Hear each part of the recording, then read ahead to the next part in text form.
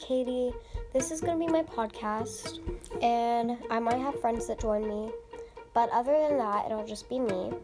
And I created this podcast for people to hear me and what my opinions are in the world right now, like COVID opinions, politics, like app opinions. I know you guys can't ask me questions, but you can be listening in.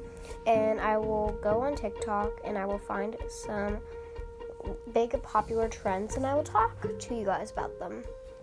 And if you ever want to talk about something, make sure to talk about it with a counselor because I am not the right person to talk with it with.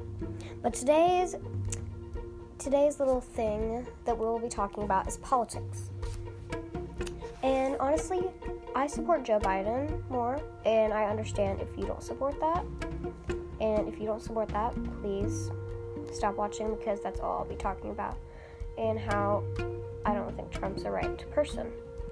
So, pretty much what I'll be talking about is I think Trump is he only got the elders vaccinated. And I am perfectly fine with all the elders being vaccinated.